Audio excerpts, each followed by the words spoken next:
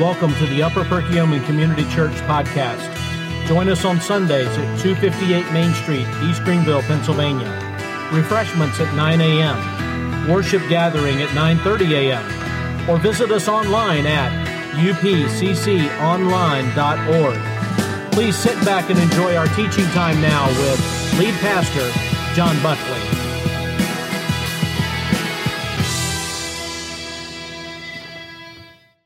So today's title of our message I've entitled Family Turmoil. Now, I think most of us understand about family turmoil. I have had family turmoil as a child. I have two stepdads and two stepmoms, so that can tell you a little bit about my background, and it got confusing to try to share that with other people at times. You never know in different situations how that's going to work out and what your norm may be compared to somebody else.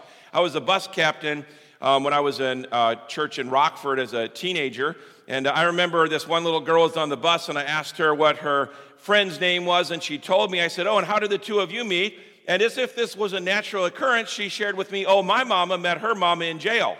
Okay. 8 years old, 7 years old, that was the world that she lived in. And when turmoil comes, it's kind of various depending upon our family backgrounds. When I got married, we neglected to have really any kind of marriage mentoring along the way, and we had a lot of conflicts that were unnecessary.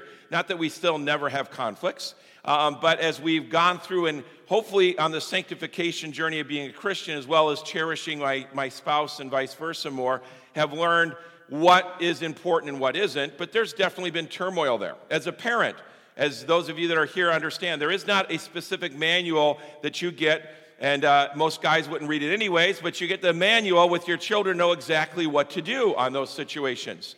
And there's been many things that as a father, I wish I would have done differently. My boys had as I said before, my boys, especially a couple of them, knew where my buttons were, and they didn't just push them, they jumped up and down on them. So now Amber has always been an angel, right? So yes, she's the only child of mine that's here, so I have to make sure I cover that base. But turmoil, it comes. And family turmoil is something every single one of us, we could sit in a circle and go, hey, let's talk about some of the turmoils we had. And some of us have to laugh about some of the situations because they're just so tragic. If we don't, it just could bring us to tears. Other ones are amazing. Some of you have incredible godly heritages. And we have great family stories that we can share about trips taken and advice given and life lived together. But even in the best of families, there's turmoil that takes place. So here we enter into the second half of seeing a family under turmoil, especially when it comes to Saul, and how that bled over into the whole nation of Israel as you see the way that Saul reacts into the situations that takes place. Now, Saul hates David, but everyone else seems to love David. You see that over and over again. This group loved David, and this group loved David, and this group loved David. And as we enter the second half of this chapter, we see that this family turmoil erupts at a brand new level in Saul's situation. Because when we leave off of in chapter 17, before last week's message, chapter 16, we see David and Jonathan loving each other. You see the compatibility, the knit hearts. We talked about friendship at the first part of this chapter. But as Saul becomes more and more manipulative, we see that David becomes more and more successful. And we see in this passage here the downward progression of a life that's focused on what hatred and bitterness can do. And I just want to encourage all of us to make sure that we look in our own lives and ask ourselves a question. And that is, as you evaluate your life, are there any areas that you have allowed that root of bitterness in your heart? Because I'm telling you that it can lead to tragic things, not for everybody else, as we'll see in Saul's life, although it affected others, but you see the huge way that it affected Saul and his family and those closest to him. So verse number 17 is where we're going to start at today. The first point of our message today is a promise not kept. A promise not kept. Verse 17. Then Saul said to David, "Here's my elder daughter Merab. I'll give her to you for a wife. Only be valiant for me and fight the Lord's battles." For Saul thought, let not my hand be against him, but let the hand of the Philistines be against him. And David said to Saul, "Who am I and who are my relatives? My father's clan in Israel, that I should be son-in-law to the king." But at that time, when Merab, Saul's daughter, should have been given to David, she was given to Adriel, the Maholathite, for a wife. So we see the treachery of a father. And Saul here moves from his open attacks. Now, some of us might say to ourselves, wait a minute, David threw a spear twice at you. Don't you understand that Saul hates you? And really, if you put yourself in David's shoes, though, Saul's sending a lot of mixed signals, and we all know that he had that spirit that was oppressive on him. And my guess is, from what we see here, is that David thought the throwing of the spear was more the actions of a madman who was struggling than he was a personal attack against him. And so when you open this up and read this, we shouldn't be shocked to see that David saw the best because, again, then he goes, hey, I'm going to give you my daughter to be a wife. Well, you don't do that if this guy's your enemy. At least that's not the way normal people think. But we find that Saul's version of normal is not what the Bible would explain as what normal is. That's for sure. So it's not a crazy thing to see this. So Saul takes his daughter. It shows you the digression, of Saul's situation. Now, we can go back in history and you can see that there was alliances made with wives, and we've seen enough movies, daughters, where you see alliances of kingdoms, and it wasn't always the choice of the son or the daughter in that situation. But we're talking about now not every nation. We're talking about the Israelite nation who had a different set of principles to live their life on. And Saul still said, hey, my daughter is dispensable. I can use her to manipulate David and put him in a position where now that now that I'm not going to openly throw the spear, because you do it a couple more times and people start to ask questions. But if the Philistines kill him, then everything changes. And before we're too condemnatory of Saul, just look at our news feeds and see the horrific things that you see parents do to their kids. Now, as a Christian, we should, above anybody else, be committed in making sure that we live biblically, not culturally. And we need to understand that there's many things this culture does that are not within the frameworks of the Scripture. Saul, in this situation, did something that the Scriptures would plainly teach are not the right way to father your daughter, and yet he gave his daughter in this situation just for a manipulative step that he could take. I encourage you to look at your heart and ask yourself, are there areas of your life that you're using a family member or a situation to be manipulating so that you can get your way in a certain area? Oh, I know we can all think of somebody else out there that does that. But no, look at your heart and at your life and at your intents before we poke too bony of a finger in Saul's face. But we do see that treachery of a father take place there. As Saul uses his own daughter, who means, by the way, her name, compensation or substitute, ironically, to try to kill David, maybe not outright, but to trap him. But then we see the humility of a king. Now, David, you think of it, David knows that he's the anointed king. He could have very easily said, well, hey, I'm the anointed king. Man, it would only make sense that I'd be able to marry one of the king's daughters. I mean, after all, I'm going to be running this joint one of these days. But he didn't, because he knew that God had a plan and God had a timetable that he was not privy to. And man, when I hear that, it strikes at my heart, because I know that God has a plan, but then John has a plan. And a lot of times I invite God to be a part of my plan, but I ignore God's plan. And then I get frustrated when God doesn't fulfill my plan, what is not always his plan. But Lord, now why did you do this? Why wouldn't you do this? Why did you allow this to happen? Why didn't you allow this to happen? And there's this conflict and this turmoil that takes place, and it's a lot of times because John has a plan that's not been what God has for me. And I love that David, we see here as a king, shows humility and views where he's at right then, and doesn't try to live on where he will be, understanding that God's got a timetable involved in all of it. Folks, if we could stop for a little bit in our busy world and go, wait a minute, do we submit ourselves to God's plan? Do we have the humility to be able to do that? Even when it seems to run counter to what we want to do? Go back to Scripture. in all that we do, not just the convenient stuff, because God has this plan for your life, and he's got it laid out in his word, and then he put other believers around you to endorse it, puts you in church, and puts those structures around you. He's got this amazing thing. So approach it the way David did. Hey, what's he say here when we read the verses? He says, who am I to be a part of the king's family? You realize where I come from. I'm kind of one of the left out ones, the runt of the litter, so to speak, of the Israelite nation. You sure you want to do this? And then we don't know why. And I've read all kinds of commentaries, and there's lots of speculation. But you're kind of going along, catching steam here, and then all of a sudden it goes, oh, and by the way, Saul gave his daughter to somebody else anyways. It's like, where did that come from? Now, we can speculate. Well, did Saul do that to kind of rub it in David's face to go, Did Saul do that because he needed to build a different alliance? We don't know. That's all speculation. But it's a weird situation, and all of a sudden it's not there. And if you want to research it, I encourage you to do that.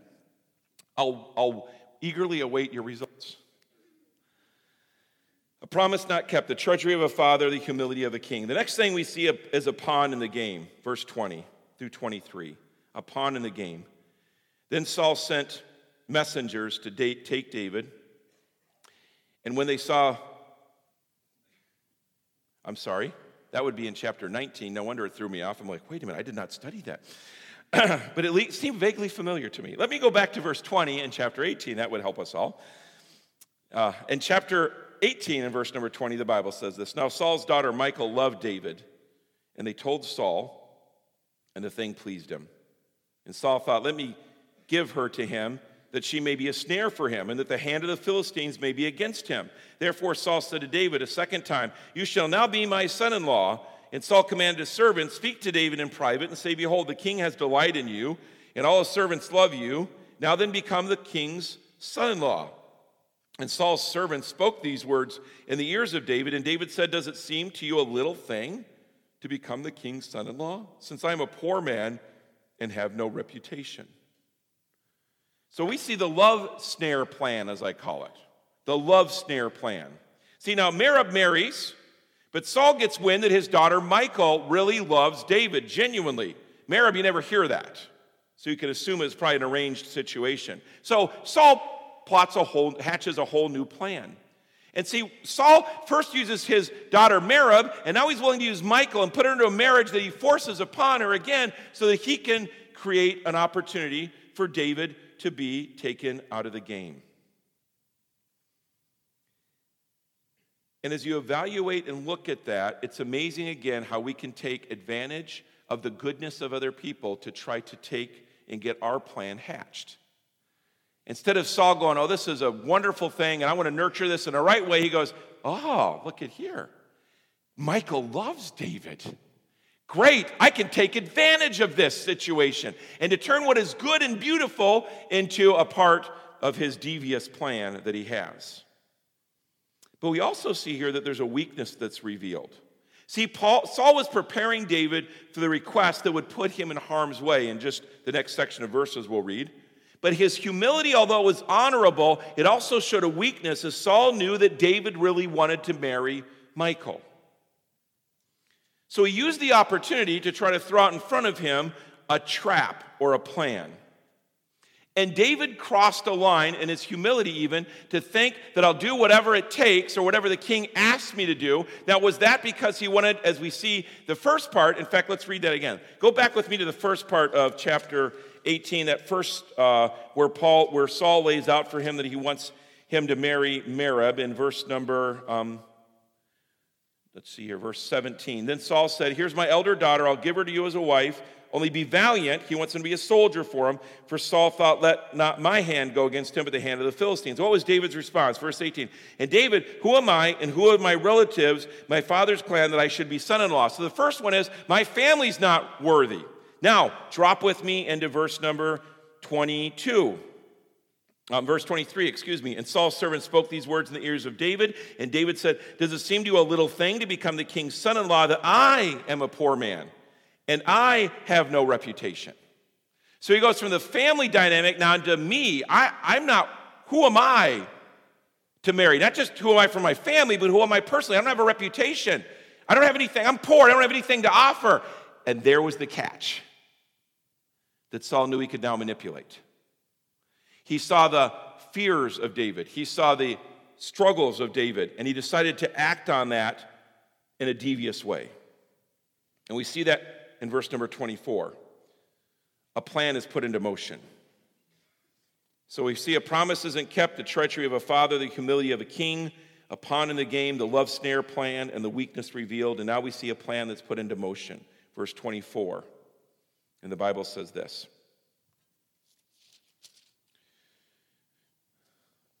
And it says, and the servants of Saul told him, thus and so did David speak.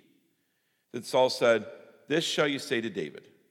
The king desires no bride price except 100 foreskins of the Philistines, that he may be avenged of the king's enemies.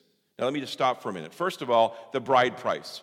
Anytime in the Old Testament times you wanted a bride, they call them a dowry at times, you've heard that. You would offer something, animals or gold or something, there'd be a price in order. And depending upon what station in life that person was, you were going to give a lot more the higher the station was. Now, I know it sounds disgusting when you think of what he asked. And it was disgusting.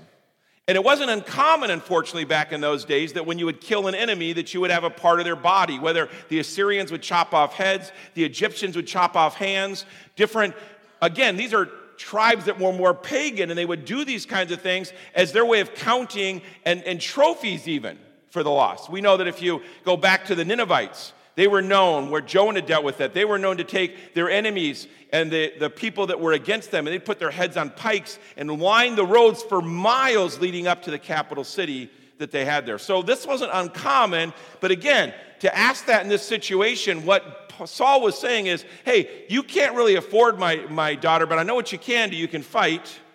And so I want you to go out and kill 100 men. I want you to go out and kill 100 men. Now, why did he do that? Because he knew, first of all, that was going to really tick off the Philistines. And you could say, well, they were always at war. Wasn't there an opportunity? But remember, folks, never allow yourself to buy into the fact that every life is precious in God's eyes. Every life. So we read a lot about a carnage in the Old Testament, but every life is valuable to God. And Saul was wearing David down and went after an area that he knew he was good at and might take the bait on, thinking, well, if he went in, perhaps, number one, he could just get killed when he was trying to go kill the Philistines in order to get the prize for his daughter. Secondly, he knew that not only by killing them, but by what he did to desecrate their bodies, would even get the ire of the Philistines even greater to want to take out David. So either way, even if he survived this one, he had a big target on his back. A huge target on his back. So, verse 25, then Saul said this, verse 26. Let's finish verse 25. Then said Saul, thus shall you say to David, the king desires no bride price except 100 foreskins of the Philistines, that he may be avenged of the king's enemies. Now Saul thought to make David fall by the hand of the Philistines. Verse 26, and when his servants told David these words, it pleased David well to be the king's son-in-law before the time that expired. So now there's an opening there. My tribe isn't worthy. I'm not worthy. I have an opportunity. I have an opportunity. See, this plan succeeds in unexpected ways. So what happened? Verse 27, and David arose and went along with his men and killed 200 of the Philistines. And David brought their foreskins, which were given in full number to the king, that he might become the king's son-in-law. And so Saul gave him his daughter Michal for a wife. See, now David's violent heart begins to get fueled in a new way. He's not fighting in battle now against an enemy that's an aggressor to protect his homeland and the people that live there. He's doing this to go try to win a prize so that he can get the smile of the king and be a part of the king's household. It was motivated purely by a desire to have the heart of a woman and the smile of a king. And these 200 people, as far as we know, were men. It doesn't say they were women or children. We don't know that, but we would assume that. But we do know that 200 people lost their lives. This auditorium seats like 225-ish or 250, somewhere in there, people. So that would mean the majority of us, if you look around you, he killed them purely so that the king would allow him to marry his daughter. Every one of these was somebody's son, if it were men, or husband, or grandson, or nephew, or cousin. There was an empty seat at every one of those 200 tables, perhaps even more in certain families. And we see that this plan succeeds in unexpected ways. You see, David had no hesitations that we see here at all in order to take those 200 lives. And his mutilation of the bodies, as I mentioned, although uncommon, added to the violence and the target on his back that he had there. Beware of this, folks, that when you make a plan, evaluate it against God's ultimate plan. You know what we don't see here, which you'll see David later on? We don't see David praying here.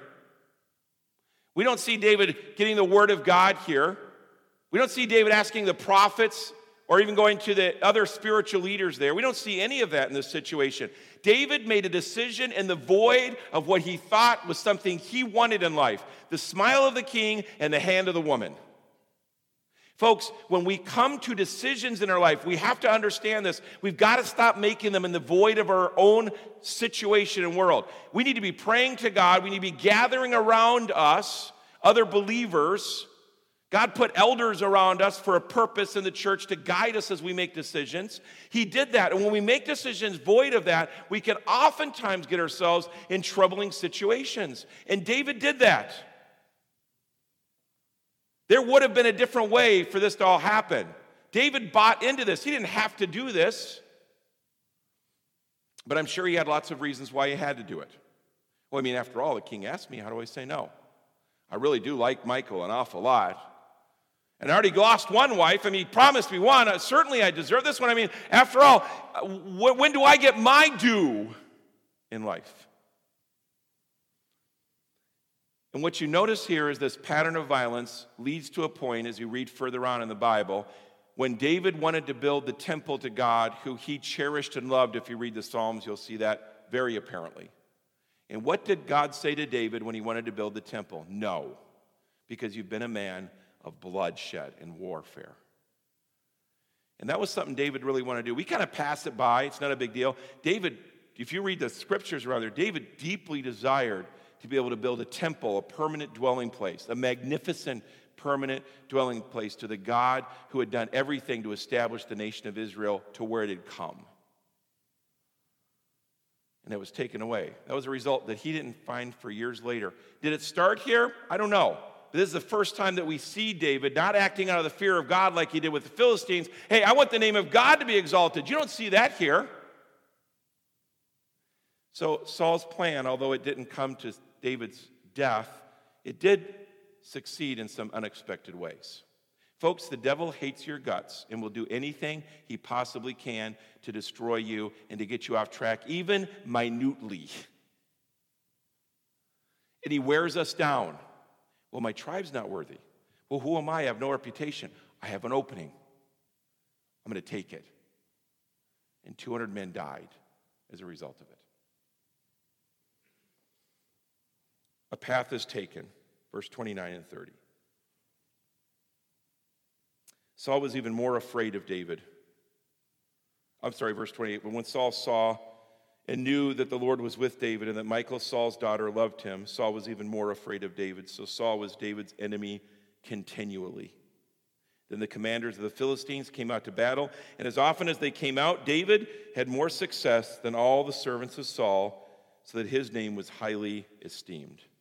Saul becomes an entrenched enemy, we see here. How do we know that? Well, look at the verse there, 29, the last part. So Saul was David's enemy continually. Saul's backfired plan only fuels his blatant hatred for David, and he now becomes Saul's obsession to destroy him. And then David becomes a national hero. David, on the other hand, continued to see God at work in his life, and success followed him in almost everything that he did. So I have a few things I want you to think about. Family turmoil begins with selfish motives. Family turmoil begins with selfish motives? Do you want to be the husband or wife God's called you to be because he's called you to be it, or because you want something from your spouse? Or you want to hold something against your spouse? Or you want to be able to tell other people what a great spouse that you are? Or you want them to see what a great spouse you are? Do you want to be the parent God's called you to be so that you can get the praise of somebody else? Or because you want to be the father or mother that God desires you to be? Or do you want your spouse to come home or interact and say, man, the one most wonderful person in the world you are? We were at the mall the other day. My daughter and I were waiting for my wife was at the store, and this father walks by, and he has a little bag that has, my daughter informed me, it was an expensive makeup place. He had a little bag there, and both of his kids were behind him. They both had Build-A-Bear boxes and no mom in sight. I said, boy, I wonder if he's trying to get brownie points in this situation. But we live life a lot of times to try to get brownie points. And we don't realize how much our worlds are enveloped in selfishness, that everything that we do, we have to check and make sure it's done in the lens and in obedience to God, not so that we can have our agenda excelled. Not that we can have our agenda checked off. Not that we can have our agenda followed through on. Family turmoil begins when we have selfish motives. Kids, parents, moms, dads, husbands, wives, extended family, church members, because family turmoil can even destroy a church, because a church is a family if we have those selfish motives. But I want to do this, but why won't you? But why can't I? But why does he or she? Second thing I want you to think about is family turmoil affects even the innocent. There's always a residual effect. 200 guys lost their life because of the turmoil in Saul's family with David. 200. And your family turmoil affects other people. The choices you make. Well, but my wife, but my husband, but my kids. No, you can only change what you can change. You let God change everybody else. But family turmoil affects even the innocent. Could be a neighbor, could be a coworker, could be another family member at your church. But it does affect the innocent, those that aren't a part of the initial conflict, but on the edges of it. Family turmoil also establishes generational struggles. It establishes generational struggles. When I was younger, and I still can, I have a lot of struggles, but one that I have is that when I get really excited and passionate about something, I come at people sometimes rather than come to people. And I can have a tendency, even when I preach, I'm sure you know it, I notice this, that the more excited I get, the louder I can get, which really surprises all of you, I'm sure. And the faster I talk. And I continue to work on that. But as a father, as I've gotten passionate about stuff, and I'm not going to say there weren't times also that I was mad and I came at my kids. But my kids to this day, and even my wife, because they did it for a long time and didn't create that safe place, they immediately put up walls to protect themselves from John's attacks, the way they viewed it. Now, I have confessed it before the Lord. I've had brothers in Christ help me, and my wife coming alongside of me and helping me. But to this day, my kids especially, their first reaction, if I don't come with the gentle spirit, is walls up.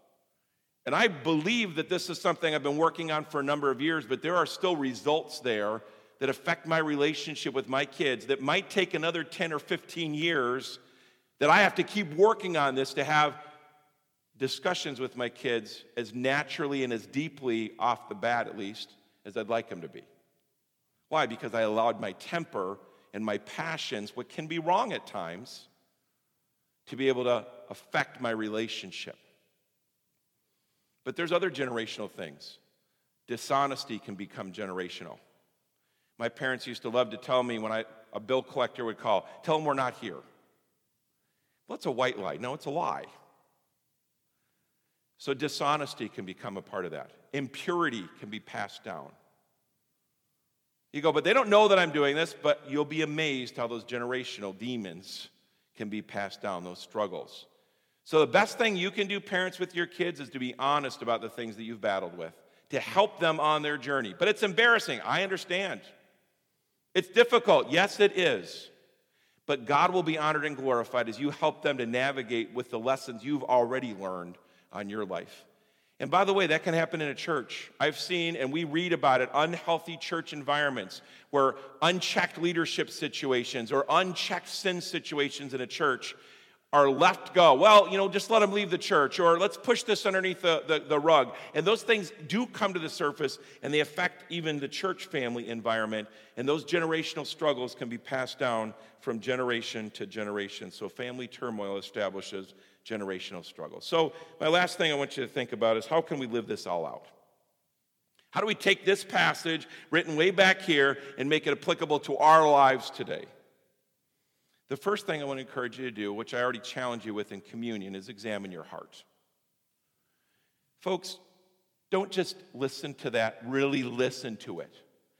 Examine your, not her, not his, not their, examine your heart. Stop lying to yourself.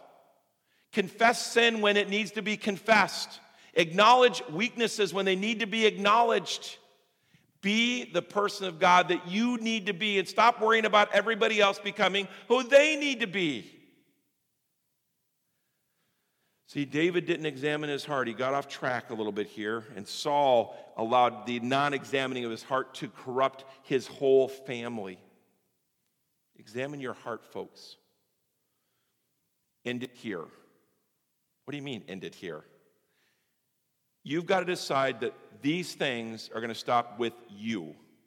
If dishonesty or impurity or vicious communication or anger has been a part of your family dynamic, your family DNA, decide it's going to stop here, because I'm going to be changed. Well, Pastor John, my kids are growing up. It can still change. Show them a changed person as you allow the sanctification of God to work in your life and let Him do things. There is always hope until the day you close your eyes in death. So end it here. How do I do that, Pastor John? Confess things as sin, get the help that God's put around us to have, and then let the Spirit of God and the Word of God really work in you, and stop throwing roadblocks up all the time for Him. And then the last thing is establish it right. You're going to end it, you got to start. So you're not praying, start praying. You're not in the Word, start getting in the Word. You're not sharing the gospel, start sharing the gospel. You're not speaking the truth in love, start speaking the truth in love. You don't examine your heart on a regular basis, start examining your heart on a regular basis. You don't have people speaking truth in your life, get people speaking truth into your life. It's all stuff that's laid out in the Scriptures. But you can establish it right. So if you end something, you got to begin something. Otherwise, there's a void, and the end stuff will creep right back in again. But begin. And let God do this amazing work in your heart. That's what I love most about being a Christian. We're called to be obedient. We're not called to change ourselves. The Spirit of God, the Word of God, they change us. We're called to be obedient. It's amazing how the Lord works in our lives if we'll just let Him. But we've got so many roadblocks and barriers and excuses set up, and we keep God, so to speak, hostage in a closet in our heart rather than let Him have full reign of our lives and being obedient to what He wants us to do. Family turmoil. It's going to happen. But how are you going to deal with it in a biblical way? Let's pray.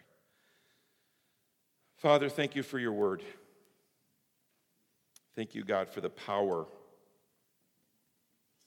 And Lord, as we examine this story, you didn't just randomly put it in here. There's a purpose and a plan behind it. And I pray that today we'll be able not only to understand it better, but to get some nuggets that we can really apply to our lives. I pray that no one will leave here today without some change that they've committed to in their life. Some way they'll allow your word to really filter itself in for a long-term benefit.